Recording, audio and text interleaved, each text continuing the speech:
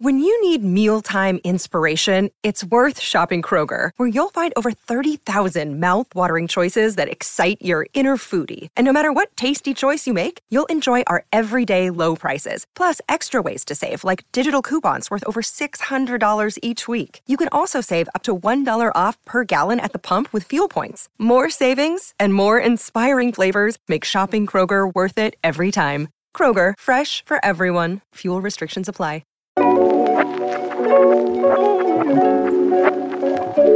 Hello and welcome to Oh Behave. I am your host, Brian Middleton, also known as the Bearded Behaviorist. Today we have a guest, Maximus Pepperkin, who is the founder of Sound Verbal Behavior Academy and the originator of Sound Verbal Behavior.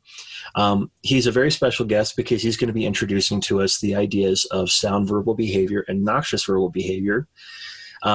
This is in the tradition of being a true scientist. Maximus has observed some things and seeks to offer inclusion and continuation of the amazing research that the giants that have come before us have brought. And so these ideas are ideas that need to be explored.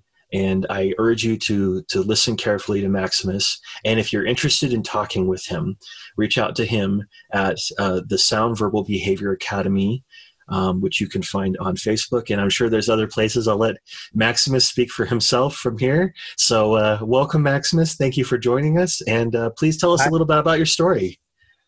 Thank you so much, Brian. It is such a pleasure to talk with you and this has been a long time coming, and to be able to have this opportunity to make a recording, to make a podcast on which I will then, you could say, explain and explore together with you what this difference is between these two ways of talking. And I would love to, because we've talked quite a bit, and we've actually tried recording this podcast 3 times before and had issues every time, but this is finally it. Here we are, try number 4. But could you first tell us a little bit about yourself and what led up to you discovering sound verbal and noxious verbal behavior? Okay, so I am this year I will be 62 years old. And I come originally from the Netherlands, and I immigrated to the United States in 1999. And my wife is Chinese American, and as you can see, these little knickknacks that I have on the wall here. Very beautiful. Do you see that plaque there? That is actually a prize that was won by my father-in-law, who was a amateur photographer. Oh, actually, this is a picture of his. He made pictures like that, you know. Oh wow, those are beautiful. And anyways, I was very fond of my father-in-law. He is no longer with us, but he still has his effect on me. And I have been married for a long time, 33 years, I believe. And I don't have children, but in my relationship with my wife, we went just like any other couple through many different phases. And I actually never thought I was going to be married in my life to begin with, but somehow we got married, and then the question was like, are we going to have kids? And we decided not to have children because at that time, I was still, you could say, so much affected by, some past trauma that I had been struggling with, that I did not feel confident to be a father or to be responsible for a family. And I felt really bad to sort of say like, well, you know, I do not really feel like wanting to have children, but at the same time, it was also the right decision. And so my wife said, no, it's all right. We won't have children. And so we are happily married, and we don't have children. But what came out of our marriage is actually the topic of what we are talking about. Yeah. Because we had, of course, many different arguments and fights, just like any other couple. Mm. But we came to a point where it became clear that either we really talk with each other or we don't. Yeah. And even though I had, of course, my troublesome history with my family, she did not. Um, I had many uncertainties. She did not. In many ways, she was always kind of ahead of me, and I felt bad about that. But at the same time, we were close with each other, and we kept on going with each other, and I began to, yeah, you could say heal, if you want to call it that. Mm. I began to understand my history. And when I immigrated to the United States in 1999, I went back to school and I studied psychology. Initially, of course, we went to college. In Holland, I was never a good student. I was kind of a very mediocre student. But when I came to the United States, I became a very motivated and responsible student, and I got A's, and I really wanted to do it right. And so I kept on studying, and I was interested in psychology, and I went to a graduate school in the Bay Area, to Palo Alto University, where I almost reached my PhD, and I was advanced to candidacy. Mm-hmm. But then my dear father-in-law, my wife's dad, died after a short sick bed. He had brain cancer, and that's terrible. There was no way to save him. And that, was a moment in time where I was in my graduate study and where I was doing my clinical hours. I had already advanced to candidacy. I was writing on my dissertation. I was writing my dissertation on attachment issues as related to unresolved loss. And here I was myself, a person with, you could say, a trauma history, who became an expert in that sense in my study in clinical psychology, dealing with trauma clients and people with severe mental health issues. And I was writing this dissertation about unresolved loss, and here I was all of a sudden thrown for a loop, because who could have known that this sudden passing of my father-in-law, which, by the way, was the most profound experience that I've ever had in my entire life. It was just, even though it was sad, it was a beautiful and phenomenal experience to be near his death with my wife's Chinese family, and unforgettably beautiful experience. And I feel forever grateful that I have married with my Chinese wife, and that we are now here in Chico, that I studied psychology. Even though I withdrew from that PhD study, after I withdrew from this study, I came back to Chico. We lived in the Bay Area, and it was unaffordable to continue. And we had already so much time, and I had to redo a practicum, and I fell behind on my dissertation. All kind of stuff happened. But I withdrew with a Master's of Science in Clinical Psychology. Mm. And then once back in Chico, we kind of got back on our feet, started working again. And then in 2013, I became a psychology instructor at Butte College, where I teach every semester 3 classes in clinical psychology, or in principles of psychology, social psychology, or abnormal psychology.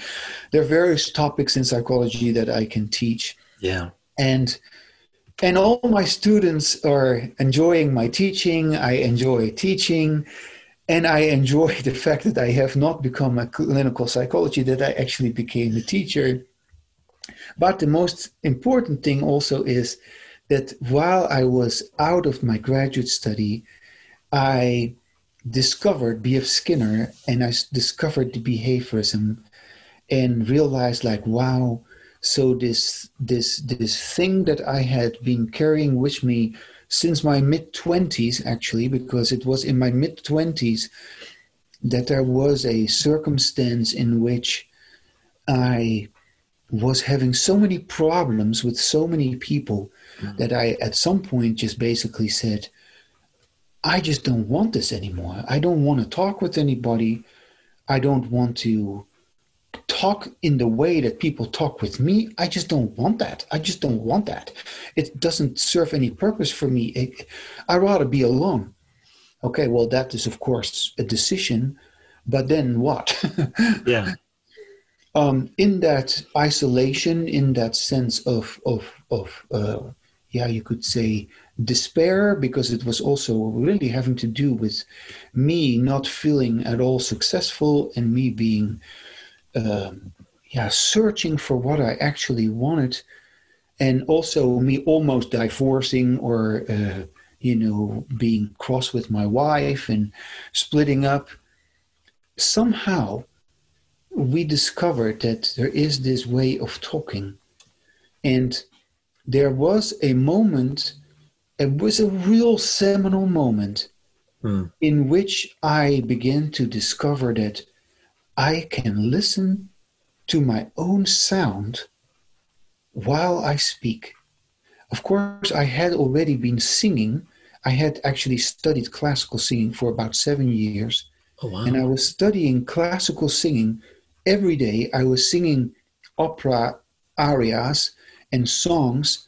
And I was listening, of course, to my voice because, as a singer, as a tenor, you want to sing nicely, right? Yeah. And I was performing and I was good at it. And I was accepted in the conservatorium at a relative late age. And but also in the conservatorium, oddly, I was in the conservatorium for 1 year and I withdrew from there because I really didn't like it. I was there and I loved singing, but I did not want to study all this music theory and blah, blah, blah, blah. I just wanted to sing, but I only got 1.5 hours of singing lessons per week. And wow. there was a man who was my singing teacher, and I didn't like that man. And so, but he was assigned to me, and I had to work with that man, and I just thought that, no, this is not working. So anyway, I withdrew from that. And then at some point, have I ever showed you the gong, Brian? I haven't seen the gong yet. Oh, gosh. Can I demonstrate on today's conversation? Sure. Yeah? That'd be fun. Okay, okay. And please ask me anything you like. I know that this is a big story, but you just got to believe me that this has really happened. Well, it's foundational. It's kind of leads up to that important thing, that idea of sound verbal behavior and its opposite. Thank you, man. Thank you for giving me the prompt and the you're doing that really good. Thank you. No, so I had been singing. I withdrew from the singing, which, by the way, withdrawing from the singing career because I thought that I was going to be a professional singer, actually, and I was really that good also, and everybody loved it, and I got a lot of love, which before I did not have because I was doing this singing and I gave performances and everybody loved it. Even my parents loved it. Even my father, my abusive father, loved it. And so when I withdrew from there, it was also kind of like a loss, like a period of like mourning, like you had separated yourself from this singing environment where there was a lot of reinforcement and a lot of people happy about you, and all of a sudden I was not singing anymore. I was not doing that anymore, and I just said, I could go on with that singing, but I want something else. I knew there was something else I wanted, and I had to leave the singing in order to free myself up to go there and to discover that or to explore that.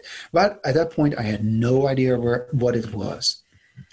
And so I was lost. Literally, I was lost. I was not mentally ill or anything like that. I don't consider myself of ever having suffered really depression or other mental health diagnosis or so. I never took any medication or I never took any drugs.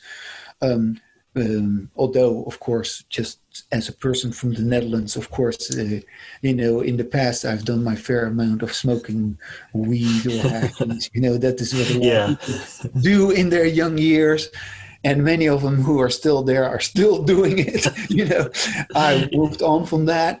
But as I was coming out of this singing, you could say rush, because it was really also a rush. Because there was people who were cheering me on, and I was, every time you succeed, it's a success, and you just love it, and you perform in a little castle or in a beautiful scene where people were applauding for you and stuff. Anyway, I was not going to continue with it, and I was really at a loss. I did not know what I was doing, where I was going. My wife at that time had achieved an MBA, Masters of Business Administration, in the Netherlands, and she was a very important person at the place, the Rotterdam School of Management, which is one of the biggest business schools of Europe. And she had a very important position there, and was often totally busy with her work. And I felt like such a loser. I felt like such a failure. And I was just really like, what am I going to do? And I was just going on my daily, I don't know, what is it, visits to here or that place, and trying to figure out what I wanted to do. But at the same time also feeling frustrated with how I was treated by people, generally speaking. And I was also feeling frustrated, of course, about myself, about what I had achieved, or where am I going, what am I doing. So I felt worried, also primarily worried and unresolved. But I was riding my bicycle. In Holland, people ride a lot of bicycles. I was riding my bicycles along a canal. Mm-hmm. And I was going on my bicycle, and I just go like, where are you going, Maximus? What are you going to do? Mm. Where are you heading? So you want to see these people again, or hang out with them and talk with them, or feel the same way as you already done before? And I said, no, I don't want to do that. And I don't even want to see these people. Why am I even going there? I have nothing better to do. Why don't you just don't do it? And it was really a moment in time where I realized I could not do anymore what I had been doing before, basically. And what happened here is I think, especially if there's any Dutch people listening to me, it's especially significant for Dutch people to understand this. For a Dutch people to stop riding your bicycle is like, what? You stop riding your bicycle? Yes, I started to slow down pedaling my bicycle, and I really did not want to go. And at a certain moment, I was just standing still next to the canal. I was ready to throw my bicycle in the water. I said, but now what? You're just standing here and you're going nuts or something? I said, no, I'm not going nuts. You just don't want to do this anymore, okay? Okay, well then go back home then and take it from there. All right, well, we'll go back home. And I walked with my bicycle in my hand. I did not ride my bicycle. I walked with my bicycle in my hand, which is highly unusual for me. I walked all the way back with my bicycle in my hand. And as I came close to my home, the bridge was open, which is kind of like a drawbridge. And there was the boats could go under. There was a whole line of cars waiting, and it took forever for this bridge to close again. And I was just standing there and waiting, and it was like, and there was these two of these big boats that were there slowly coming by, and it was like, and another boat coming by, and I just got like, oh God, I felt like jumping in the water myself. And I just thought, what the heck am I doing here? I'm going nuts. No, no, no. You just wait until the bridge is closed again. And then you go home. I live right across from the bridge. And I go home and I go to my house. And I lived in a house. We rented an apartment actually with two wonderful, sweet, older people. She was an ex-nun, and she actually stopped being a nun at some point where she became a school teacher. A really sweet old lady. Annie Frankenmulder was her name. Annie, by the way, the same name as my mother. Oh, wow.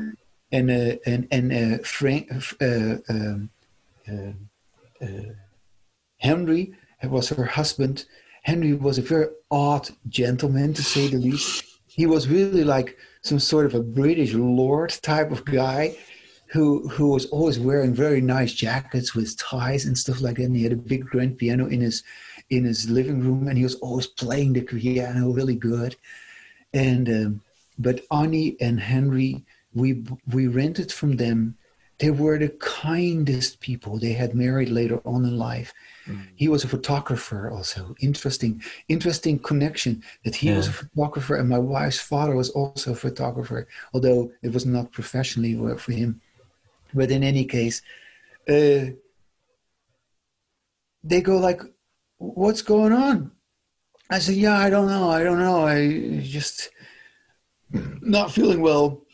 And I said, "Oh, you hope you feel better." And they were always kind. I could always come and sit with them, and they would give me treats, or I don't know. They were like grandparents to me. They were just such sweet people. Actually, at an old age, in their 80s, they went with a camper and with a car. They drove all the way to Scandinavia and back. The two of them. In a camper. Can you believe that? That's just so outrageous. That's awesome. For these old people, you know. Anyways, the Frankenmullers, is so nice to think of them. They used to live above us in the attic, and we lived on the first floor, but they could no longer walk the stairs, and so they had recently moved out of the attic, and they were living downstairs, and the attic was empty. And so as I moved to my apartment, I just said, "What am I going to do here?" "Well, let's go sit in the attic. The attic is empty." And, you know, at that time in my life also, of course, I was busy, just like so many other people, busy with meditation and, I don't know, becoming enlightened and all that kind of stuff, you know. And so I thought, well, you know, I'm going to sit in this attic, and I don't know, if Buddha sat under a tree and became enlightened while sitting under the tree, why shouldn't I just sit in my attic and, I don't know, maybe until I see the light or something like that. There was nothing in this attic. The attic was totally empty, just carpet on the floor. And I was just sitting there, and I was bored out of my brain. Of course, I was not meditating at all. I was just restless, and I was worried, and I was like, "Oh my God, what am I going to do? And how long can I just keep sitting here before I just go nuts?" And I said, "Well, you know, you're not going nuts. The roof's not going to cave in. You're just sitting here. It's going to be okay. You'll figure something out. You'll go on with something else." And I had already done so many things. You know, I've had many jobs. I mean, it sounds a bit ridiculous, but I've had many jobs. The last job that I had, I'm actually also a certified gardener and landscaper. Oh, wow. And so my last job was actually, I was the gardener of the Queen of the Netherlands. Can you believe that? That's fantastic. I was working at the estate of the Queen of the Netherlands. Now they have a king there, but that was the Queen. But anyway, that's another story. I was the gardener of the Queen of the Netherlands. I was a greenkeeper. I was, of course, professional gardener and landscaper, but I was also a singer, and I worked in a big department store and a toy department, or on the lamp department. I sold lamps. I did all sorts of things. In any case, at that time, I didn't want to do anything of these jobs anymore. Yeah. And I said, "No, what are you going to do, man?" And then, so I sit in this attic and I look around, and all of a sudden I see in the corner underneath the roof, there is this box. And I say, oh, there's this box. Let's see what's in it. They left this box here and must belong to them. And so I pull this box closer, and there's a bunch of old books in there, you know, old books, not anything interesting. Mm-hmm. And then I pick out this, hold on a second. Just a moment. No problem. Oh yeah, here. Then all of a sudden I pick out this gong. Do you see this? Yeah. This is the gong. And if you can see the back, do you see these spots? Yeah, I do. Old Frankenmoller used it as an ashtray for his cigar. Yeah. And I pick out this gong and I say, oh, wow, a gong. And I think, well, is there also a stick with a ball? And lo and behold, here it is. Yeah. This stick. I found this gong and this stick in that box at that time. And, well, what does one do when one picks up a gong like this with a stick like this? One hits the gong. Yeah. And I heard the sound. And I said, that sounds good. That sounds good. Mm. And because of my singing, because I had listened to my sound while singing, I suddenly heard that I sounded good while speaking. And I said, oh, this is how I want to sound while I speak.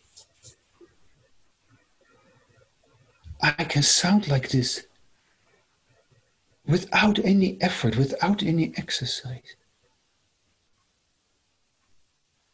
I discovered this gong, and this gong reminded me of sounding peaceful, sounding calm, sounding regulated. Yeah. And I began to talk out loud with myself. And I said, wow, this is how I want to talk. And I'm already doing this on my own. This is interesting. I can do this on my own. And I felt such a relief. I felt such a sense of peace. All of a sudden, I knew that this was it. I just knew that I had found something of tremendous value. And because I had heard myself speak, I realized that it had to do with listening to myself while I speak.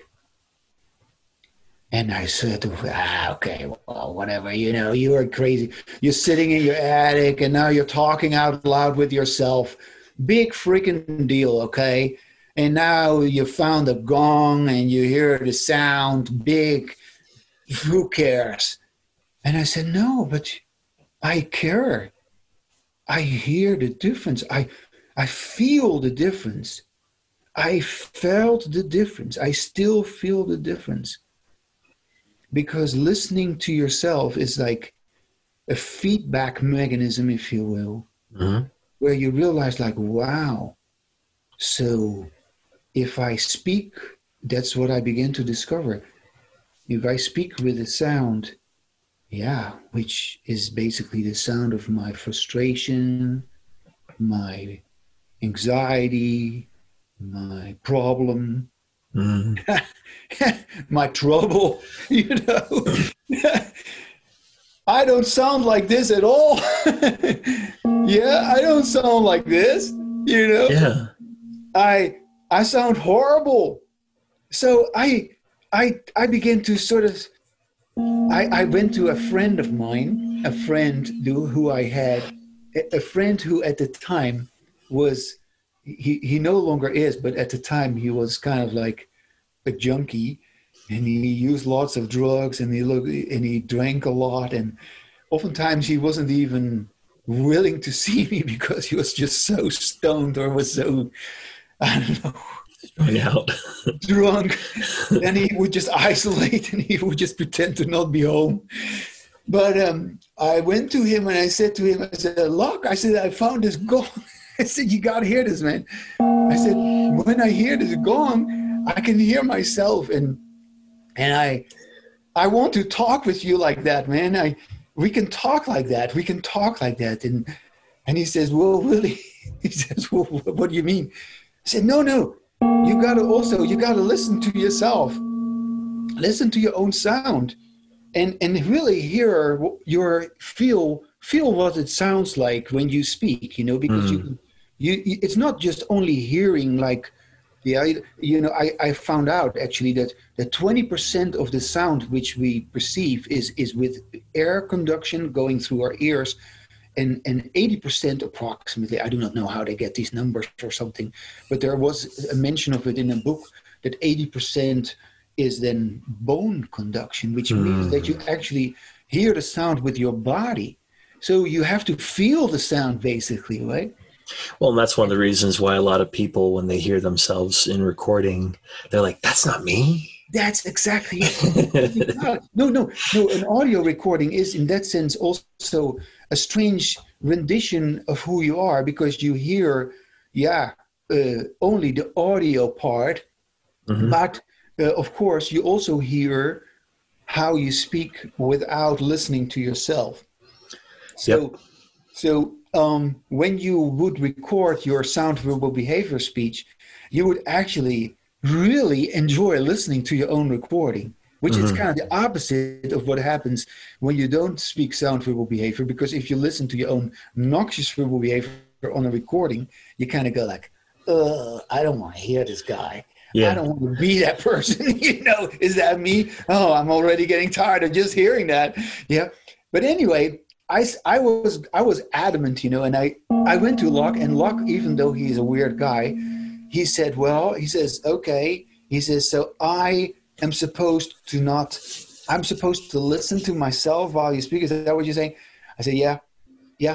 But he was, of course, always making weird remarks and asking all kind of strange questions and saying all kind of distracting things.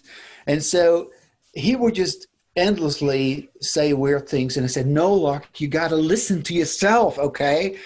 And he said, well, okay, hold on a second. You tell me to listen to myself, but how about you listening to yourself while you tell me to listen to myself? And I said, man, you're right. I was not listening to myself. And so I went back into my attic and I said, I was not listening to myself. I wanted him to listen to me, but I was not listening to myself. Mm-hmm. So I began to figure out like, wow. So when I'm not listening to myself, this sound is not anymore there. I sound different. And so in Holland as a child, I used to play at apartment buildings where women would hang their clothes on the washing line. And below these apartment buildings, the apartments, you would always be able to find a couple of these clothespins. Do you see that? Yeah. These clothespins, they use these clothespins to hang the wash on the washing line. We used to collect these clothespins because you can make rattlers on your bicycle. We would use little cans, and we put that on our bicycle, some sort of a weird structure, and it would make enormous amount of noise, like with an elastic around it, and then it would just go like, the how do you call that? The spokes of your wheel, it would just rattle like, really, it was really annoying. Nobody liked it, but we as kids really liked that. Yeah. Anyway, I was all of a sudden thinking of these pins. I said, I got to get myself a couple of these pins here, because when I do not listen to myself, I do not sound like this gong. I do not sound resonant. I do not sound, you could say, this vibration does not continue, something happens which stops the resonance. And so I decided I gotta put some of these pins on this gong. Yeah. And so I put 3 pins on this gong. Okay. Do you see 3 pins? Yeah. And then when you hit the gong, this is what you hear. Quite a bit different. The sound is gone. The sound is gone. The sound is muffled. And so something is changing the sound of the speaker. And I had not yet figured out what it was. I just put these pins on the gong and I said, something is changing my sound. Because every time I want Locke, my friend, to listen, I'm not listening to myself. So the first pin on the gong, you could say, is, okay, I was busy with my friend. I was outward oriented. I wanted him to listen to me, but I was not listening to myself. That's one pin on the gong, outward orientation. And as I began thinking about this, I thought, what can the second pin be? It was pure, I don't know, it was not anything predetermined. It was not anything. I just happened to put these 3 pins on there. I thought 3 pins is enough. 4 pins maybe too many. 3 pins should do the job of creating this effect, this muffled effect. Yeah, what happened with the sound? Where did it go? Yeah, there is no sound anymore. This is horrible. We are uptight. We are tense. We are stressed. We are frustrated. Okay. We are imprisoned. Yeah, we are, something is not right. Something is dysregulated. Okay. And when we take these pins off the gong, it's very evident. Oh my God. Can we just breathe? Can we just sound good again? Can we just feel good again? Yes, we can. If we listen to ourselves while we speak. Yeah. And I took these pins off the gong in my room and I put them back on again. I said, oh my goodness. So I get carried away by trying to change him or wanting other people to understand me. And it is an outward orientation. And why do I want to argue so much? Why do I want to convince them so much? Why do I want to compete so much for their attention? Yeah, all of that. Yeah. Well, it is because actually I do not feel so good. Actually, I feel kind of stressed myself. I feel kind of tense. I feel kind of threatened. I feel threatened. Yeah. I feel on guard. Yeah. Do you get that? On guard, like, what's going on? Waiting for the next shoe to drop. Yeah, trying to control my environment. When I hear this, I just go like, oh my goodness, this is so good. I'm sitting back. I'm coming to my senses. I feel like this is how I want to sound. This is how I like to sound. This is how I can sound if I'm calm, if I'm hearing myself. Yeah? So the first pin, outward orientation. The second pin, I get carried away by what I say. I said, Locke, listen to me. No, you got it all wrong. No, stop all this shenanigans. Stop saying all these weird things. This is just about listening and speaking. You know, of course, I hadn't any understanding of behaviorism back then, okay? So I was totally not aware. I was thinking that I was causing my own behavior and that he was causing his own behavior. And so I had no understanding of contingencies of reinforcement and, you know, all that. So I basically said, no, you got to listen to me. And he says, no.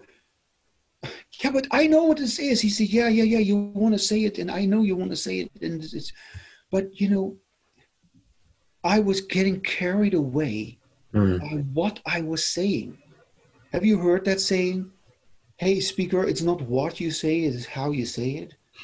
Yeah. That's a big deal. He says, I don't like you to be on my case. I don't like you to talk at me, okay? I want you to talk with me. And I said, yeah, but you keep making all these remarks. He says, yeah, I know, but you just keep wanting to convince me and you keep talking at me. And then I get carried away by what I'm saying. So the second pin is what I call verbal fixation. Verbal fixation. Do you hear that, behaviorist? Verbal fixation. That's what it's called. Yeah. Getting carried away by the content. It's not what you say, but how you say it. Oh, wow. So if I tune into what I feel while I speak, then what I say begins to make sense because of how I say it. Yeah. And my outward orientation, which was based on, a threatening environment because I was on guard and I was trying to fight with you. That is the third pin on the gong. Struggle for attention. Mm. Struggle for attention. The basis of all our so-called communication. Everybody wants to have the attention. And everybody is competing with each other for it. I was competing with my friend Locke, and everybody around the world is competing for each other's attention. And that is why we sound like this. Do you hear me? Pins on the gong. You sound horrible. You sound demanding. You sound demanding. You hear me? It's horrible. It's not speech. It's you dominate other people. You push things down their throat. Nobody likes that. I don't like it. Nobody does. So take the pins off the gong and go to this. Do you hear this? And you hear. Do you hear me? Do you hear how horrible I sounded? I know I can sound like that. I have no problem sounding like that. Everybody can do it. Yeah. But this is different. This sets the stage for an entirely different way of communicating, which we have yet to attend to, which we have yet to explore, which we have yet to begin to acknowledge as something which is the quintessential issue of our time. It's not about politics. It's not about your beliefs. It's not about your theory. It's not about the epistemological barriers. Yeah, it's not about what was written. It is about how we speak, how we sound while we speak. And once we begin to have the conversation in which these pins are off the gong, in which we are not fixating on the verbal, in which we're not struggling for each other's attention, in which we are not outward oriented, but, just relaxing and chilling out and feeling like, wow, so we can talk like this? Yes, we can. This is where the real thing happens. Anyway, I discovered this gong in my mid-20s. I've been carrying this gong with me ever since. And I developed this whole, you could say, generic explanation of what I called at that time the language that creates space. The language that creates space. And I also called it listening while you speak. I gave many groups. I experimented with this with people from all walks of life. In Holland, I was actually quite successful also as a seminar leader, and I have given seminars on this issue. I mean, if I look back on it, though, that was in the year before I went to the United States in 1999. So in 1998, I was very successful. I had lots and lots of different clients who came to me to learn about listening while you speak. And I had lots and lots of different seminars all over the place, even in the Dutch government, where Dutch policymakers would sit with their books and their papers on their laps and they would just listen to themselves while they speak, and they would listen to each other while they listen to themselves, and they would actually have the conversation about the stuff that they needed to talk about in sound verbal behavior. Mm. It was an enormous boost for my you could say confidence, or for my discovery. And then upon coming to the United States, I started studying psychology, learned, of course, more about, just clinical psychology. And then as I learned about behaviorism, I began to become aware, like, oh my goodness, that was actually in 2013. Okay, so it's not so long ago that I realized, like, oh my God, it has nothing to do with what I do. This behavior causing self does not exist. It is the environment, stupid. And so, and then I began to realize, like, so you have always been busy with creating the contingency and exploring the environment in which sound verbal behavior can and will happen. Yeah. And so, that put everything sort of in this scientific explanation. And I've had many wonderful, you're one of the few behavioral scientists, Brian. I have another friend whose name is also Brian Slan, who has been willing to explore with me extensively in many conversations what sound verbal behavior is. We're still not done fully analyzing it. We're having weekly conversations, individual conversations, which sometimes go on for hours, just exploring what this is. And we're now also putting, of course, the relational frame explanation on it, derived relational responding. And it's just beautiful how this has come about. Just so you know, the pins on the gong, that is called noxious verbal behavior, okay? So you heard it, okay? It's horrible. I know it sounds horrible. I know when I do that, it's just like, do I really have to do that? Yes, I do, okay? Yeah. And I have an X to grind. You may say that too, okay? So what? I have an X to grind. So what? So what? I let people know that, yes, I have been endlessly rejected for this and ridiculed and ignored. And so what? You have to acknowledge that, no, he was right. It means something. It is important. We have not been able to capture this. There's no way to read or write your way into what this is. We need to talk to be able to have this. And unless we talk, it cannot be had. We haven't had it because we haven't accepted yet the distinction that has to be made in that vocal verbal behavior, where our sound is either sound verbal behavior or it is noxious verbal behavior. And that noxious verbal behavior is a sound which has evolutionary significance to us because, you may not believe this. There is research. Have you ever heard of Bubakiki? Do you know what that is, Bubakiki? I have not. Okay, I want to show you something. Hold on, just a second here. Hold on. Here we go. Yeah, it's just a little thing. Here, I have. I want to show you two drawings. Okay. Okay. And this is a drawing from Bubakiki. Okay. I'm definitely going to have to put the video up for this. Oh, what's that? Well, I usually just upload a podcast, an audio podcast, but I will put up this recorded video as well, so that way people can see these things. Okay. This is really important. Do you see these two shapes? So one of them is very smooth, and another one is a little bit more jagged, just for the audio listeners. So if I give you these two nonsense words, Booba and Kiki, which one do you think is Booba and which one is Kiki?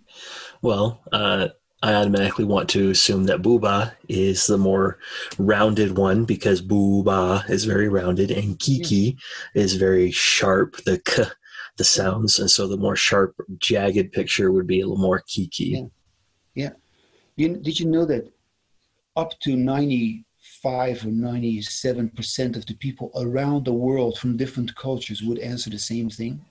Mm-hmm. Yeah, I've explored a little bit into that. A lot of the words that we consider curse words have k and ch and very guttural sounds to them. I will send you later research or a dissertation by Brendan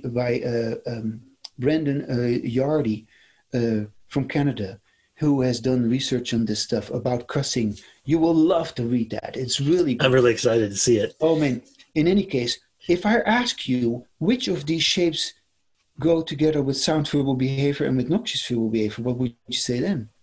I'd say the more smooth one is the one that goes with sound. Yeah. And noxious is sharper. Yeah.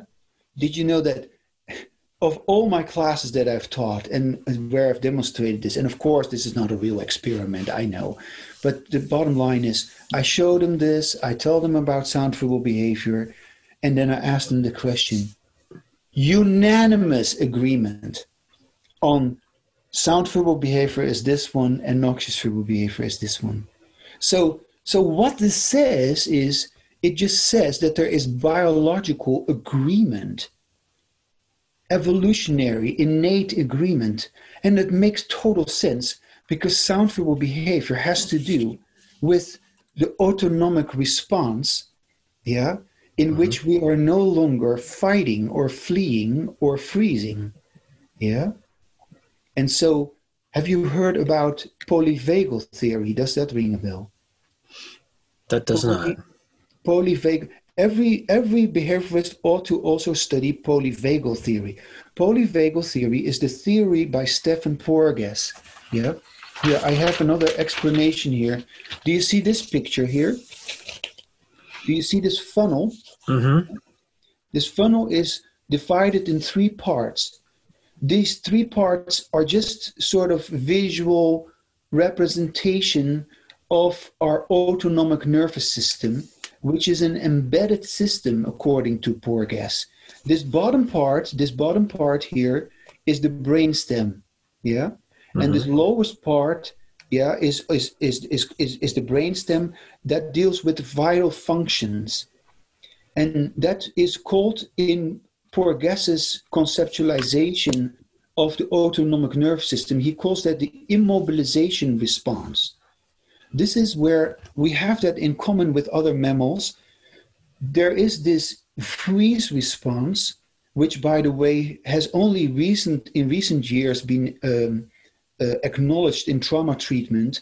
And all the therapists who are familiar now with Porges's theory find it very useful to refer to this autonomic response, because the freeze response is the difference between an organism moving or holding still. And so in the case of imminent threat, severe abuse, but also life and death situations, we either move or we hold still. When we freeze, it's called involuntary immobilization. Then that is the least amount of behavioral variability. You can see that, right? It is at the bottom of this funnel, so to speak. Yeah. So involuntary mobilization can also be where in a conversation where you're just shut up, where you cannot talk, where you just, you're afraid to speak. You're afraid. In our current day and age, we experience a lot of freezing going on in our so-called conversations, because we're afraid that other people may jump on our neck for having an opinion that they disagree with and that they will demonize, and therefore you're not allowed to say it, or you don't want to say it because you don't want to be punished. You don't want to be called names just for having a different opinion than other people. But the freeze response is very prominently part of our usual way of talking. Well, let me tell you this. As long as we freeze while we speak, there is no communication going on. There's just placating going on. There's just doing as you're told going on. There's just conformity going on. There's just superficiality going on. There's just, basically distraction going on. But there's no real human interaction going on. And in that sense, there's no learning going on either. So all of this is related. So, the lowest part of the autonomic nervous system is called the immobilization response. The second part, as you can see higher up in the phylogenetically embedded system, the second part is called the mobilization response, where we begin to either flee or fight, fight or flight. Yeah, when we flee, we can escape. Escape is, of course, having to do with the immediate, you could say, departure from the aversive stimuli or from the threatening stimuli. And avoidance means more a sophisticated approach, where you recognize the aversiveness of the stimuli or of the contingency that is aversive, and you avoid it altogether. Yeah. So you can see also that escape is a more costly behavior than avoidance behavior. Yeah. And it just happened to be so. Oh, this is just so fascinating, Brian.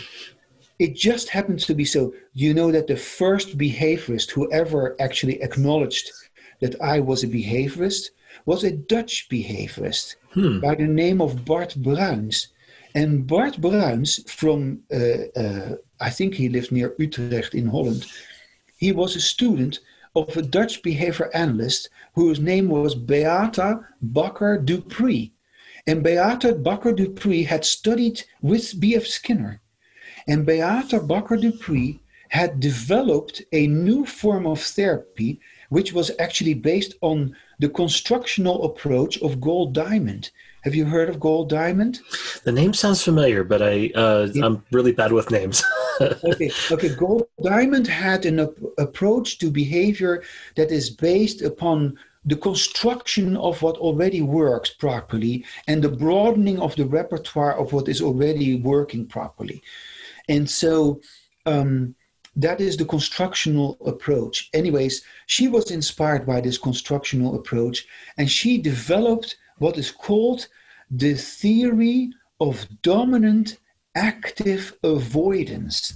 And the theory of dominant active avoidance is based on the fact that a client can be taught to actively avoid, you could say, the stimuli that will threaten that person or that will impair that person's performance, that will not reinforce their behavior, and to recognize to basically read the red flag, so to speak, of danger signals, and to also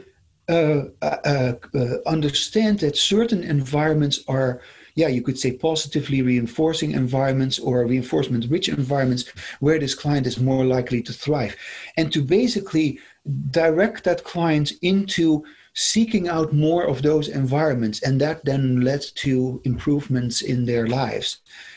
It turns out that the theory of dominant active avoidance completely dovetails with sound verbal behavior. And Bart Bruins, he immediately recognized that, because I had read one of his papers that he had presented at a conference here in the United States. And he said, but then that means that you are actually a behaviorist. And he says, wow, that is really interesting. And so we had many conversations with each other. So going back again to this theory of poor guess, the theory of polyvagal theory, right? Polyvagal. Okay, I know polyvagal, so that one sounds familiar. It has to do with the vagal nerve. The vagal nerve, which regulates the heart and which regulates the autonomic nervous system. And it has to do with facial expression, and eye-to-eye contact, the movement of the jaws, the production organs of sound, and also the sound itself, the prosody, as they call it. And so the polyvagal theory teaches us that there is this immobilization response, there's this mobilization response, fight-flight response. And these two mechanisms are, of course, evolutionary speaking, adaptive behaviors that we all have, which are autonomic, implicit, unconscious. We cannot think our way out of it because it just happens to our body. Our body is scanning the environment with our senses, and we just see, notice, hear, feel, there's a threat, and immediately our body reacts. And that's why we have a pit feeling. This is why we have a gut feeling. This is why we just feel something is wrong in this picture. We just don't want to be there. Okay, so these two defense mechanisms, they are evolutionary determined phylogenetic behaviors, basically, right? Yeah. And so he has also what is called social engagement. Yeah. Social engagement deals with the whole neocortex, which is only working properly according to polyvagal theory when there is no need to flee, fight, or freeze. Can you just imagine that? So there is no need to flee or to fight. There's no danger, and there's no need to freeze. So now we can talk. Yeah. So really, social engagement or verbal behavior, for example, sound verbal behavior, requires an aversive, free environment. Yeah. What you're describing, it goes alongside some other ideas that I've been exploring and learning about. You described fast brain and slow brain. That is also captured by that construct as well. So we cannot go there. Yeah, go ahead. Sorry, just so listeners know, the idea is that the idea of left brain, right brain has been kind of debunked. There's some truth when it comes to language centers, but it's really our fast thinking, our instinctual thinking, that reflexive response is our fast brain, and that's where our gut, where our intuition, that all comes from. And our slow brain is that processing, considering it, working it out gradually type thing. And according to Kahneman, right? Yeah. A good construct to start with, but once we know about sound verbal behavior, we actually recognize that when we are talking about these defensive behaviors, we are, of course, talking about the elicitation of negative respondent behaviors. And when we are talking about the absence of these negative respondent behaviors, then we are, of course, talking about the elicitation of positive respondent behaviors. Okay. And that sets the stage for social engagement. And so this issue of slow or fast can still be altered. We can talk extremely fast in sound verbal behavior. We can have intensely lively and sparkling conversation. There's no need to go slow. However, we can go slow. Yeah.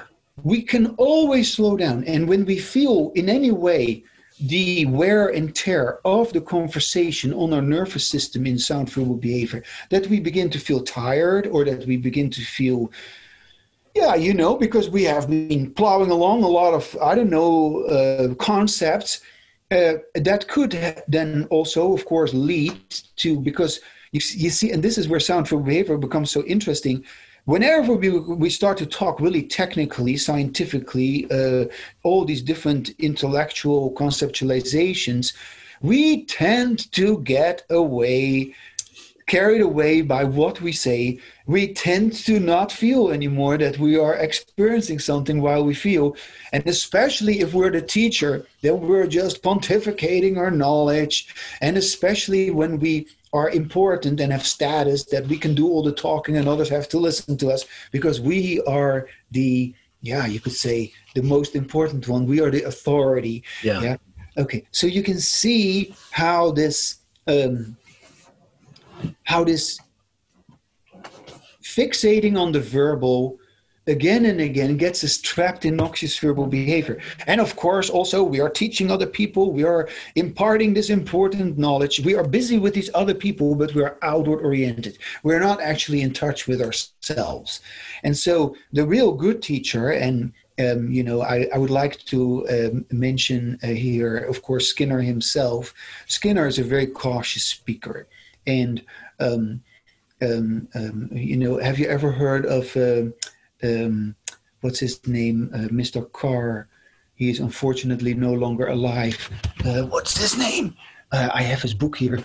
It's a really great guy. Wait a second. Edward Carr. Edward Carr. Okay. Yeah, a real gentleman. And he wrote this book, by the way. It's called Communication-Based Intervention for Problem Behavior. Yeah, communication-based a must-read, I think, for every behaviorist also. But that is also an approach which, again, completely matches with sound verbal behavior. And when you hear Edgar Carr talk, you hear a person having sound verbal behavior. Such a gentleman, such a sweet person, kind person, empathic person, and not some pretentious, I don't know, speaker who is, I don't know, blowing you out of the water with their knowledge.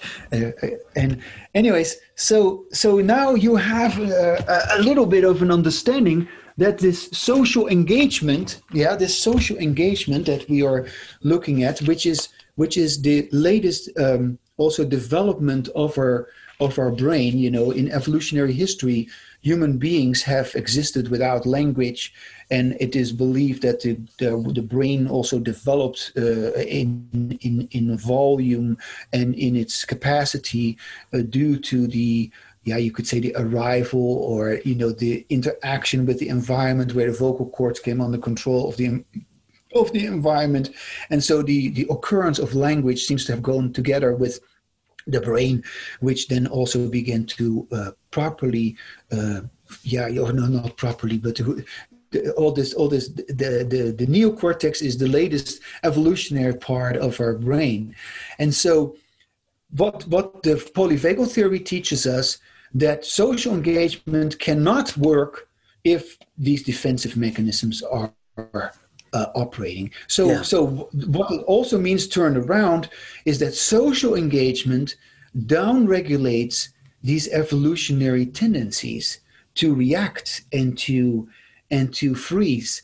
And so by talking, we can actually begin to co-regulate each other. And that is really at the core of what sound verbal behavior is. Sound verbal behavior is the speech in which speakers and listeners co-regulate each other, and noxious verbal behavior simply is the speech in which we dysregulate each other. And then there is this hierarchy which occurs as a consequence out of that, the social hierarchy that we have known, which then is maintained by that way of talking. And that's why there is noxious verbal behavior in almost every place and very little sound verbal behavior. Although everybody knows about it, we cannot really go there because, we haven't really fully understood this and fully acknowledged this. But once we, of course, have sound verbal behavior, our hierarchy is going to change, in the sense that we're going to have a different structure of society when we're going to, just like, you know, if we were to be all really scientific about things, the world looked very different. We would not have all these biases. And so also sound verbal behavior is, of course, essential to addressing and preventing our biases. Well, and so what you're talking about, it reminds me of one of my favorite books. I read it as a special ed teacher before I discovered behaviorism to help me improve being a teacher.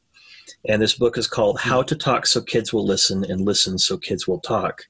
It's by Abel Faber and Elaine Meslish, and it was published back in the early to mid 80s, and it's wonderful. Wonderful.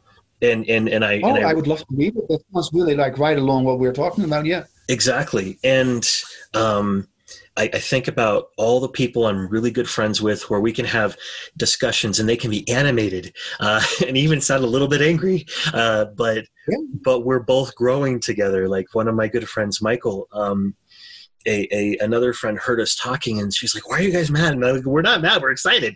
And Michael's like, we're jiving with each other and engaging in that communication. So you're describing a phenomena in a way that it's not new, but describing it is the thing. Totally. I agree. I totally agree. It was already there. We want to replicate it. It's not. Yes, exactly. Many people have actually tried to address this and have not quite gotten to it, and we're still having metaphorical references to this, feeling your heart, or, you know, getting out of your mind and whatnot. You know, I don't know, all this kind of stuff. We have had multiple accounts of people in the literature where people talk about this difference between these two different, these two different ways of talking. However, it requires behaviorism to be able to acknowledge without any hesitation or holding back. This phenomenon, sound verbal behavior, only deals with speaking and listening. Nothing else. Yeah. We just stay busy with talking and listening. And this talking and listening happens simultaneously. And we begin to put together what it is like to listen while we speak. And because I know all the behaviorists, they know theoretically, they know that they're not causing their own behavior. But have they ever considered in a conversation that the speaker is the listener? No. And of course, what the hell does that mean? The speaker is the listener. Wait a second. Is there a listener who listens? No. Is there a speaker who speaks? No. Can the speaker then be the listener? No. Oh, wait a second. That now you're losing me. No, there is just speaking behavior and there is listening behavior. And when we begin to just hone in on that and have a conversation in which we can just stay with that fact that we're just talking and we're just listening, and we begin to explore in some sort of, you could say, we can say that this is a communication laboratory where we are the experimental subjects, and we are experimenting on ourselves as well as on each other. We are affecting each other and we are affected by each other. And so that effect is a positive effect where positive responded behaviors, meaning safe, feeling comfortable, feeling connected, feeling understood, validated, all these things, or negative responded behavior. Oh, you feel overwhelmed, you feel threatened, you feel annoyed, you feel like, can this asshole not just stop talking? That's what you think, or you don't think it, you actually feel it, and you think that you think it, and then you get carried away by the fact that you think you're having a thought. Because as far as I'm concerned, and this is another, I don't know, this is a separate topic, but I'm telling you, there is of course no thought. There's no thought inside our head. Okay, there's no thoughts, there's no concepts, there's no relational frames in or side our head. There's only something that we say, or there's something that we write. And then there's something that we read, or there's something that we hear. There's only overt speech. There's no covert stuff going on. There's only neurons firing in your brain and neurotransmitters. That's all. There's no picture in your brain anywhere. All nonsense. They're all constructs to try to explain something we're experiencing. But these constructs are all in writing on paper in a book, and you read it and you can see it, and you have been conditioned to be able to understand that, what we call understanding. But it is basically the way you have been affected by your previous history of conditioning, and that's all it is. And you can just call it neural behavior. That's it. That's what Fraley says. Fraley says it is all just neural behavior, neural behavioral constructs that we call then, verbal behavior. That's wonderful. But it is all overt. It is all overt. There's nothing here inside. Anyways, I like that a lot because that change of perspective from this so-called inner stuff. Did you read the recent magazine of Operance? Do you get that? I haven't yet, no. Okay, well, the recent edition of Operance is all about, private speech and stuff like that. It is, I find it really sad to see that behaviorists are still busy with private speech. They should not be busy with private speech. They should be busy with public speech. Public speech with overt speech, because that is where the rubber hits the road. There is no need to go to this private speech. We need our attention for our conversation between us, and that is where we begin to really make progress, learning, progress, improving, changing behavior. If we want to change behavior, we have to way of talking, which brings that behavioral change about. And so what I would argue is that what you're proposing when it comes to sound verbal behavior is this could be included not only in verbal operants, but it could be included in self-management skills. Oh, man, it's at the crux of self-management. Yeah. Skinner was an expert in self-management. I'm an expert in self-management. I only deal with people who want to have sound verbal behavior. And they can, if they don't want to have it, well, okay, then not okay. I'm still having it, and I will still have it as often as I can. And if I don't, well, then I know that I don't, and I don't enjoy that. I don't see any purpose in it. I don't see any meaning in it. But, self-management is, of course, creating the environment in which we can behave effectively. Well, and I would argue that self-management is effectively us being an active part of our environment, because what you're describing when it comes to sound verbal behavior is it's saying that not only am I an organism within my environment, but I'm also a part of the environment. And so when I hear myself vibrate, when I'm speaking, when I hear the sound coming through my ears, I'm interacting with the environment.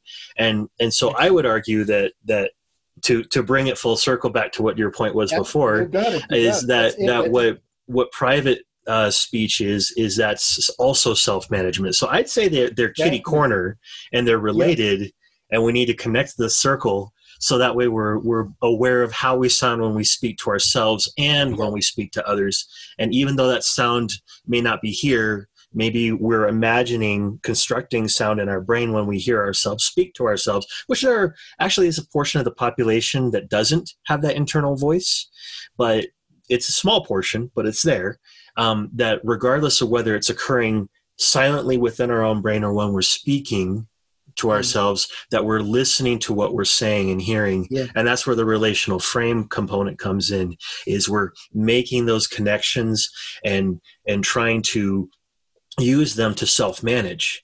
It's one of the reasons why I'm a big fan of the child of relational fame theory, ACT, because that's about discrete skills you can learn to self-manage. It's not about, even though the name has therapy in it, it's less about therapy and it's more about skills. It's about, I hear myself. I acknowledge that I hear myself. I'm examining and I'm moving towards a value. And one of those values that seems pretty universal with humanity is connection, is communication. It's pretty consistent and universal. And so a perfect example of this, I'm very extroverted. I love communicating with people. I get energized by talking with people. It's so great. And I have a coworker and friend who's very introverted. And when he's alone, he is alone. And that is wonderful. And I accept that, and it's wonderful. But anytime we engage with each other, we get caught in this beautiful behavior trap of talking with each other, and he gets energized and I get energized. And it's the quintessential example of sound verbal behavior, we're listening to each other, and it's not a competition over who has the best idea or who's listening to who. And we can interrupt each other, and we're very willing to accept that part of it, because it creates, it builds, it makes, it firms that connection between both us, and it improves both of us. So that's why I like to make that. I guess I just came to that connection now, that sound verbal behavior is a self-management tool, and it's also a verbal tool.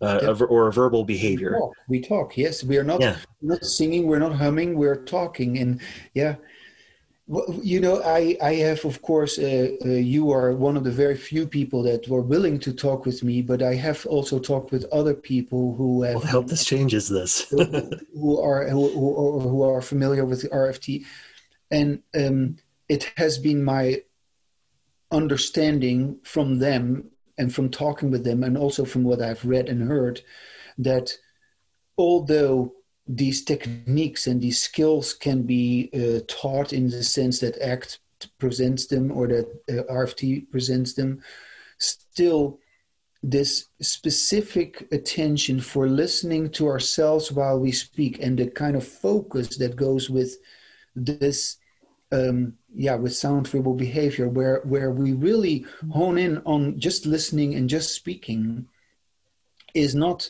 often, you could say, embodied, in spite of the fact that we are, supposedly trying that or wanting that.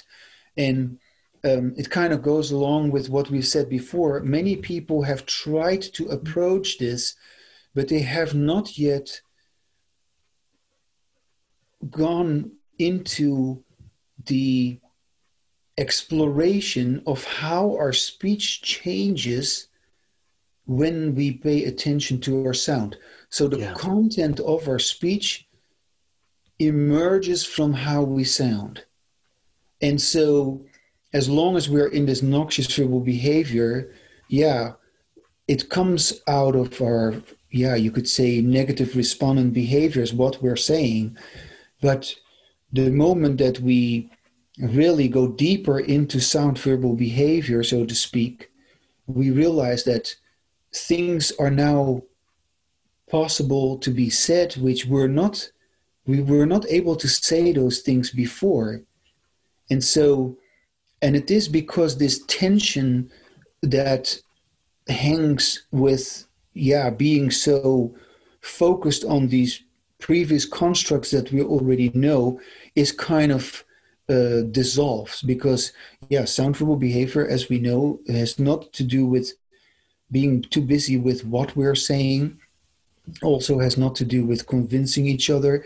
And so we may hit on a couple of these points, but all together, so that it really sort of just begins to become clear that that there is this really different sound that we have.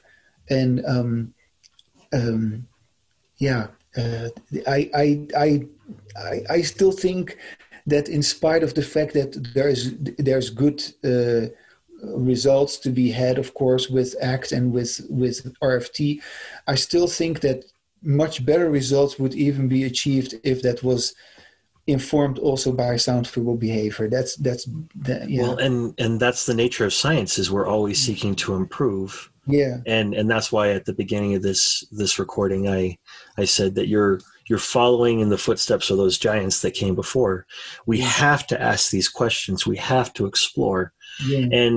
And perhaps down the road someone will improve even on the idea that you've created. But the point, and that's what science is. Happen, and I am not also. This is also why I like to explain this a little bit to people who are hearing this, because I insist on this conversation. I insist on the ability to sit with just this listening and this speaking, because there's no use. Although I write a lot about it, we're not going to read or write our way into this. We are really going to have this conversation, so that first of all, and this is something we have not touched upon, and we may just briefly go into this. Of course, when we are talking about sound verbal behavior, we are talking about a behavior which is self-stimulatory. So I hear my own voice, and yes, I like to hear my own voice. Why? It's not because I'm so great or something, or just because I'm so important. No, because I feel my own relaxation. I feel my own well-being. And so when my voice is actually allowing me to go into, just really feeling calm and really feeling good and really feeling like in the moment also, then I like to talk like this. That's what I started out with, the whole explanation with this gong. When I heard that gong, I said, it sounds like that, right? Okay, so okay, I can still sound like this. Yes, I can still, because I can also get revved up. Anybody can get revved up. Yeah. So now I can hear myself. I can stimulate myself. So it's automatic reinforcement, right? Automatic reinforcement, where where just like somebody playing the guitar, they don't play the guitar because somebody tells them you need to play more guitar. No, you like to play the guitar. You like to strum the strings and hear the sound and feel the vibration, the instrument to your body. And in the same way, you also hear your sound and you feel like, wow, that feels so good. That just feels so nice. And even to the point that you say, like, can it be this good? Can it be this good? Is this for real? This is too good to be true. It really is, you know? And so, and it can even, you can go as far in it as you want to go. And so I can put my own words. It's all self-stimulatory behavior. Do you get that? Mm-hmm. And it isn't until this way of talking that you can have with yourself alone and explore with yourself alone. It isn't until this way of talking occurs with somebody else that this behavior is reinforced. Can be reinforced. And so that has not happened. That reinforcement for that self-stimulatory behavior so sound verbal behavior is simultaneously automatic reinforcement and social reinforcement. Yeah. And then it could also be escape. Well, not escape. Sorry, that would be the opposite. That'd be noxious. But it could also be access as well. Yes. Yes. Yeah. So, well, it could also be escape. You could be escaping noxious verbal behavior. Yes. And initially, sound verbal behavior is, of course, also the escape of noxious verbal behavior. No. We don't need to be mysterious about that. You once you notice the difference between sound verbal behavior and noxious verbal behavior, you say, what is this noxious verbal behavior? Why should we go on with that? That is just horrible. Yeah. And so you want to move away from that. You want to escape from that. And so initially, it is inevitable that your motivation for sound verbal behavior is still based on negative reinforcement. Yeah.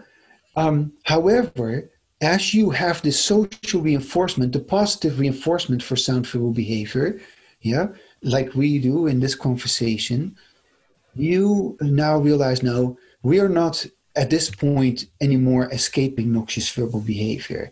Yeah, we are now exploring sound verbal behavior, and that is where it blooms. That's where our freedom is just exponentially opening up to us. And with that, I mean access to other reinforcers and considering that this is a gigantic behavioral cusp that makes us tremendously happy because it will bring us in contact with everything we want and we are capable of and which will make us happy.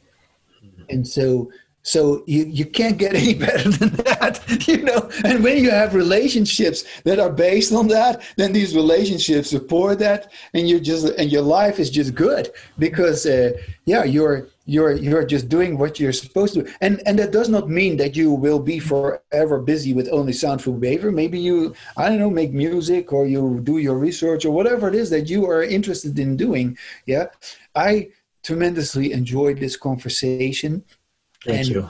From my history, I am not this person to publish that paper or to go through that whole rigmarole, or to write that book. Forget about that book. Why would I write a book? I want to have this conversation.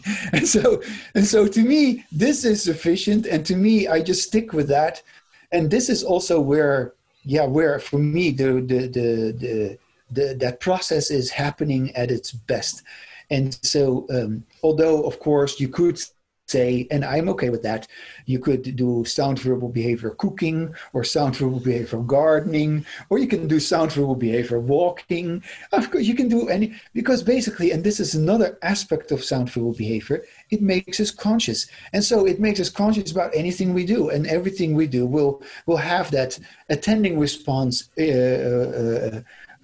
connected with it. So you will be doing whatever it is that you are doing consciously. And to the extent that you don't, you will suffer. You will realize like, oh my goodness, why was I doing this? Or this is stupid. I am just not really with it. And you begin to actually acknowledge your own stupidity and your own mechanicalness and your own, your own stuck. Yeah, your own pattern. And sound verbal behavior. Oh, this is another. I just like to brag a little bit. Sound verbal behavior takes us out of our behavioral history of conditioning, of course. Yeah. How can it be otherwise? It just does that. Yeah. One of my big arguments for the way forward with behavior analysis is we need to use trauma-informed behavior analysis. And the reason why is because, to use the terms you've introduced today, we're stuck in noxious behavior, noxious verbal behavior when the way we treat clients. Mm-hmm. And we need to move to a sound verbal behavior approach, which is a trauma-informed approach. Exactly right. Because it's an inclusion, it's a participation. I have a client who is non-vocal. Mm-hmm. He does not speak except to say a few things to get people's attention. Yeah. But the breakthrough, the big breakthrough for him, because there were a lot of very socially significant behaviors that were dangerous that were happening. Mm-hmm. The breakthrough was when myself and other staff that were working with him engaged him fully. When we were listening to how we were speaking and he was hearing us. And we've moved from the point where it's been just requesting or manding in behavior analyst speech. Yes, good point. We've moved from that to now he is communicating with us. He's sharing his likes and his wants. He's telling us about his day, and he's not using spoken language. He's using sign language. Yes. He's gestures, pointing things out, but he's fully engaged, and we're fully engaged. Yeah. Right. And when we speak to him, we're listening to how we speak. And when he speaks to us, he's learning how to listen how he speaks in his own language. And there was just quickly, and you can cut me off too, don't worry. Yeah. we can talk simultaneously. It doesn't matter. No, I just want you to know that once we have this sound verbal behavior down, we will also see tremendous application of this, of course, in the treatment of people. Yeah, well, not just treatment, though, also in education. In our families and communication. I could see this being a breakthrough in how family, like if spouses are having problems with each other. This could be a breakthrough in how we treat each other. And it's not to the exclusion of all the other things that we've discovered and learned. It's to the inclusion. It's that building on the foundation that has previously been made. And that is the defining factor in science, is that we're continuing the next step, and we're understanding how our environment affects us and how we affect our environment. And then we discover how we are a part of the environment and that we are our own environment. And it just builds and builds and grows to the point that instead of it being a fight, instead of it being a competition of ideas, it's a continuation and a growth. And will there be from a strictly combative approach, if you approach it from strictly combative, will there be winners and losers? Of course, because that's a combative approach. But if we approach it from the idea of how do we grow together? How do we And that's actually a foundational saying. It's a mantra I say for myself. We grow together. I don't think of myself in competition with other people. Mm-hmm. I see myself in co-opetition with other people. Mm-hmm. Like, I want to improve myself. I always want to be improving. And I want to, if the other person's willing, that's the important part. Mm-hmm. If the other person's willing, I want to be there to help them improve too. But if the other person is not willing, then instead of getting in this fight where I have to be in combative with them, instead of being stuck in the noxious cycle, I decide that it's not worth it to continue to combat and to fight. And so I am improving in my skill of stepping away and instead seeking out the sound verbal environments. So that would then be, again, along the line of this dominant active avoidance, right? Mm-hmm. Where one, will step away, so to speak, from these threatening stimuli or threatening environments, and one will then find, wow, so this is possible, and you will find also the people to grow with, and you will then also dedicate all your energy effectively to this process, and you become effective in it because you are now managing your own life better in this way, because if that other process is co-occurring and you're still, so you could say, losing energy in that way or something, then you are actually undermining, in a sense, yourself, and so to sort of just stop that and to just only go on with that which really works. And you just remind me of one last thing. One last thing. I do not know. We have talked for 3 hours. We do need to wrap up soon. No, just one last thing. So just something that I would like to also express. When we are considering the scientific validation, if you will, of what this is, and we realize, okay, there is, of course, a reason why we would have sound verbal behavior or noxious verbal behavior. And when we are thinking about this or talking about this and coming to terms with the fact that that's just how it is, under certain circumstances we are not able to have this, and under other circumstances we are able to have this, and we will have this because it is possible. Once that has been established, it's very evident, and we as scientists, as scientific people, because we are scientific people, we ought to be able to acknowledge as scientists, and I'm not just only talking about you and me, but I'm talking about every scientist. Every scientist ought to be able to accept that sound verbal behavior is the scientific way of talking. And without sound verbal behavior, our way of talking with each other is just hopelessly biased. Yeah? And we cannot continue with pretending that it is not important, because what that has led to is that we are only emphasizing the importance of what is printed, and we are overemphasizing the importance of what we read, and what we study, and what is agreed upon in peer review and all that kind of stuff. But what that does, and what that has done, and what that still is doing, is that we have completely ignored human interaction. And it's a really academic myth that we can read our way into and study our way and write our way into better human relations. And it's just a total myth. And it is based on the fact that there can only be scientific writing. No, we need to have scientific speaking, scientific education, scientific teaching, scientific parenting, if you will, where one is effective. And you can call it, of course, scientific, but you can also just say, no, this is how you are effective. This is how you do it right. And this is how you get outcomes which you want to achieve.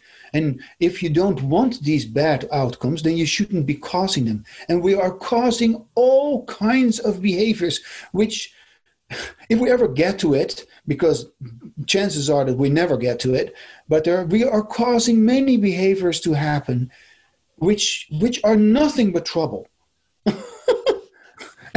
and so then we get into.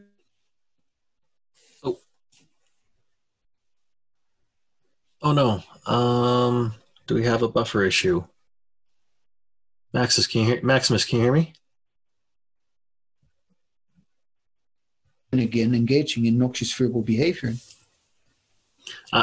For a second there we lost connection. Could you repeat about 30 seconds back? My bad. I'm sorry. No problem. So I was saying that there is a whole, there are many different kind of behaviors which we have inadvertently supported and reinforced with our noxious verbal behavior.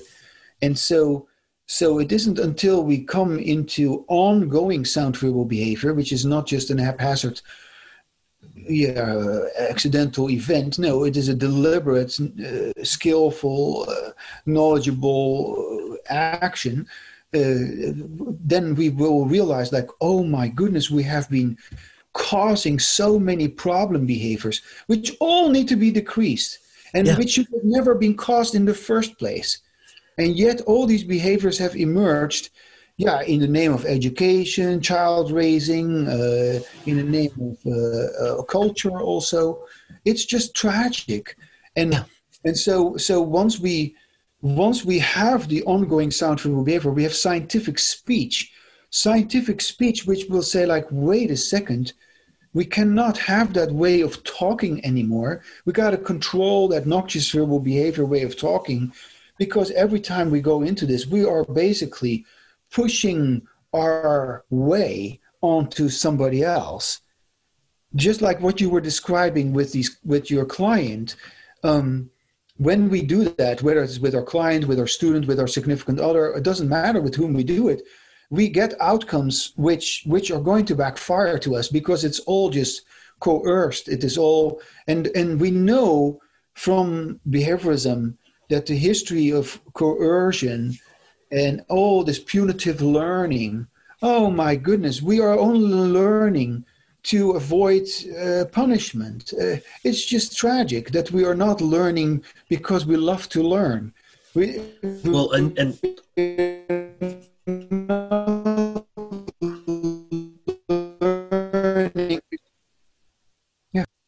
Are you still there? Yeah, I am. Sorry, it had another small buffer issue, but I will say this: every single teacher that I've had that I loved learning from engaged in what, upon reflection, what you describe as nonverbal behavior, and every single teacher that I had that I hated to be with. I hated their classes, and I'll tell you right now, my learning level was not nearly as good because it was aversion. There was a lot of aversiveness. Every single one of them engaged in what appeared to be noxious verbal behavior. It was not a pleasure to be spending time with them. They were what would be described colloquially as bad teachers, as bad professors, as bad, whatever. And a characteristic of science is that it needs to be replicable. And since you and I talked, what was it, almost a year ago now, the first time we spoke, and communicated about these ideas, I have been testing and seeing if I can replicate this. And I've told other people about this idea, and they've been testing and replicating it. And that's the foundation of science, is we got to replicate this. And does that mean that there's no place for research and for papers and for textbooks? No, there's definitely a place for it. There is. But everybody has my full support. If you want to publish a paper about this, I will talk with you and tell you everything I know. And it would be wonderful to see a paper emerging from that, and to have a written rendition of this. And and I'm on my Facebook, all my writing is there available for everybody to take, you just do whatever you want with it. And this podcast is an open source podcast, which means that everything in this podcast is usable for that exact same purpose. And that's the thing, is we got to test it. We got to see if we can replicate this. And to bring that full circle back to what you were just saying, we got to keep the humanity in it.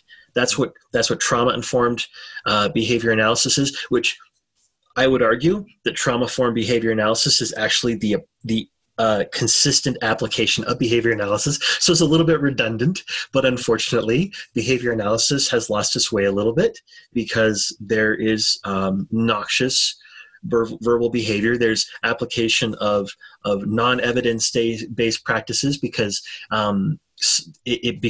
we got into a habit of doing it. There's faulty assumptions about phylogeny versus ontogeny when it comes to certain behaviors, and those are all unscientific. They're not founded in science. They're not founded in us researching and discovering, and they're also not founded in humanity. We need to be human. Before anything else, I actually introduced myself recently to a group that started called Mindful Behavior. It's being organized into a nonprofit, and I'm starting a podcast called Act Natural that's relating to mindful behavior and towards helping us connect with each other better. And when I introduced myself, and the reason I was invited to this group was because I'm an autistic BCBA. I'm an autistic behaviorist, and so I was invited because they wanted to make sure that there was some representation of both behaviorism and the autistic community, although I am not 100% representative of the community. But when I introduced myself as saying, Brian is human. Brian is a human who happens to be autistic. Because first and foremost, I'm human. And I want to connect with other humans. Now, and I will connect with other humans the way they want to be connected with. Because the golden rule is crap. Bear with me. I may have offended somebody here. The golden rule is crap because it's not do unto others as you would have them do unto you. It's do to others as they want to be done to. That's the platinum rule. Mm-hmm. We need to do to others as they want to be done. That's the essence of shaping also what you're saying. Yeah. Exactly. And so that's one of the reasons why sound verbal behavior resonates so well, and in my opinion. And I feel like it's an idea that needs to be heard and explored and understood better. And let's figure it out. Let's see how it relates to all these other ideas. Let's see how it connects. And, even if there was maybe a faulty assumption along the way, which I'm not saying there is because I am by no means an expert, but even if there was a faulty assumption along the way, let's discover it. And let's be sound in our verbality as we communicate with each other. And let's figure out a way to alter the paradigm. Because right now, in September of 2020, noxious verbal behavior is the default. Oh my goodness, no. Like, we're so busy talking past each other and yelling at each other and doing that screeching that we do at each other that we're missing the point. Right. The point is that we're human. I just want to praise you, man. Anyone who hears you ought to be able to feel what you're saying. Yeah, I hope so. you are. I feel my heart when I know it's kind of like a, like non-behavioristic way to refer to this, but I have a friend in the Netherlands who talks like that, and I feel my heart when I speak with you and when I hear you say what you just said, and I feel really happy with, also, I have now in just recent days I've had a couple of really beautiful long conversations with people, and also in this conversation, and I want to let the listener be aware of this. We in our conversation have created a space, a new state of being that is now available to us, that is now, you could say, radiating out to those people that are hearing what this is, as we have described a whole bunch of stuff about what this is, how this works, and this peacefulness and this what you describe as humanity, to me is also silence, and it's also you could say what happens after we stop speaking, and maybe we can sort of leave it there for this conversation, because we can feel that the silence, or you could say a feeling of presence and really calm being is now possible, because of this conversation. And so we can acquire that, we can continue that, we can live like that. And as Brian is just saying, we're living in such contentious times, this is really, as I've said before, the issue of our time. We have not yet discovered the difference between sound frugal behavior and orchestrated behavior. There needs to be a broader understanding of this among more people. There needs to be institutional approval of this construct so that many people can come aboard with this idea and begin to emulate that in their way of teaching, in their way of dealing with students, in their way of dealing with children, in their lives, in their relationships, and then, yeah, we can change the world. We really can. We can change our society. We can change we can decrease the behaviors which are undesirable, and it will be quite self-evident which those behaviors are that we will all agree on. That no, we cannot continue with that, because this is so self-evident. Anyway, thank you very, very much, man. It is really a pleasure talking with you, and I'm really happy that we have sort of landed on this you could say grounded feeling where, because I know, I get also revved up, of course I do. And I am excited that I can have this conversation. But right now, to leave it here and to hopefully also I still would like to talk more with you in the future. Of course. And I'd love to be able to eventually, once all this craziness gets over with COVID, be able to sit down and share some food with you and talk, because, that primary reinforcer food is fantastic to stimulate sound verbal behavior. Oh man, I'm all for it. And we have a couple of good drinks with it as well. Oh, of course. Beverage of your choice. Yes, okay, man. So, Maximus, if somebody wants to reach out to you to continue this conversation, because folks, you are a part of this conversation now, but if you want to keep talking with Maximus, how do they reach you? Oh, you can always reach me by Facebook. I'm on Facebook. It's called Sound Verbal Behavior, or you can reach me on Sound Verbal Behavior Academy, or you can also just Facebook me on my name, Maximus Pepperkamp. I'm available on all these things, and you can also go to the what is there again? I also have with some Norwegian people a Facebook page which is called Walden 3. I also post my stuff there too, because that is the community that we're trying to create, right? Walden 3, keep it, because Walden 2 is a wonderful book, by the way. If you haven't read it, I definitely recommend. Yes, it was the first book. Yeah. And so no, I look forward to connecting with anybody who wants to explore this, and if I don't know, just give one last remark. I know that I can also be having hurt feelings about things. Okay. So if for whatever reason I've rejected you in the past, it doesn't mean that I will reject you again, okay? Because at some point I'm also sick and tired of trying, and I just say, well, the hell with it, I'm not going to, so you don't want to talk with me, then fine, But I've been trying to reach people, and people may have found me bothersome, or I don't know, whatever their idea was. They do not really realize what I'm trying to achieve. But this is what we're trying to achieve, yeah? And if you're interested in this, I'm still willing to talk with you, and we can put behind whatever, I don't know, what was misunderstood, because there's a lot misunderstood because of noxious verbal behavior. And I'm not a saint, okay? I don't claim sainthood. I'm not into any of that. So, we all do it. We all make mistakes. It's okay. We're scientists, not saints. Yes.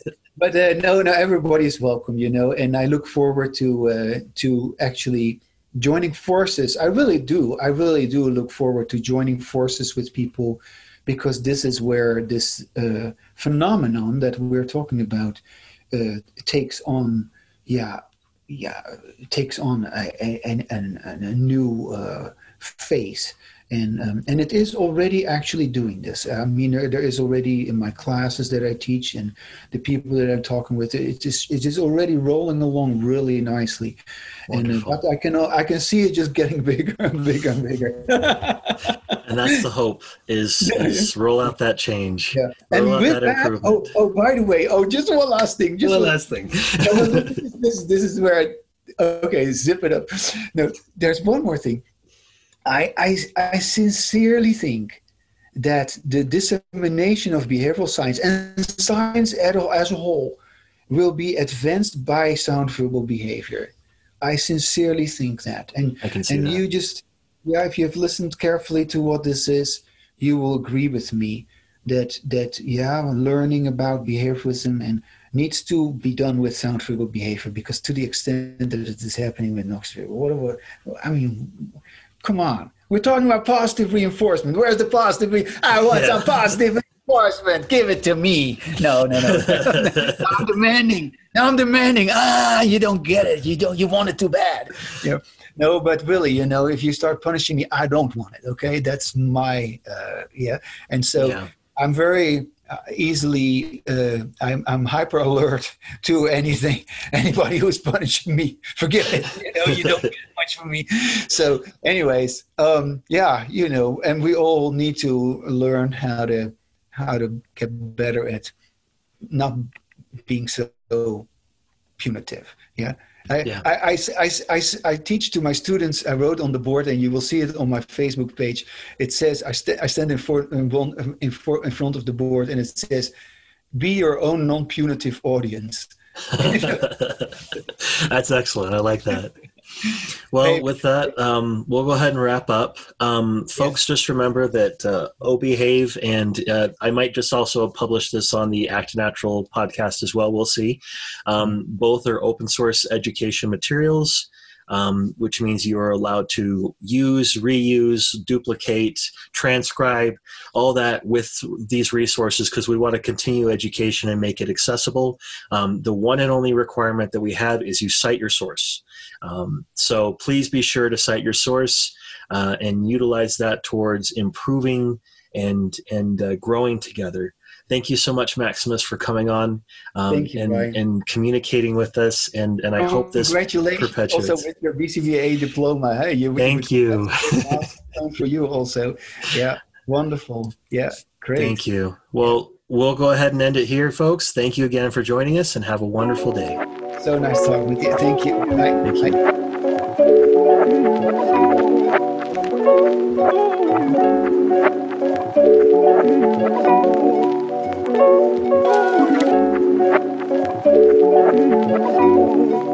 you.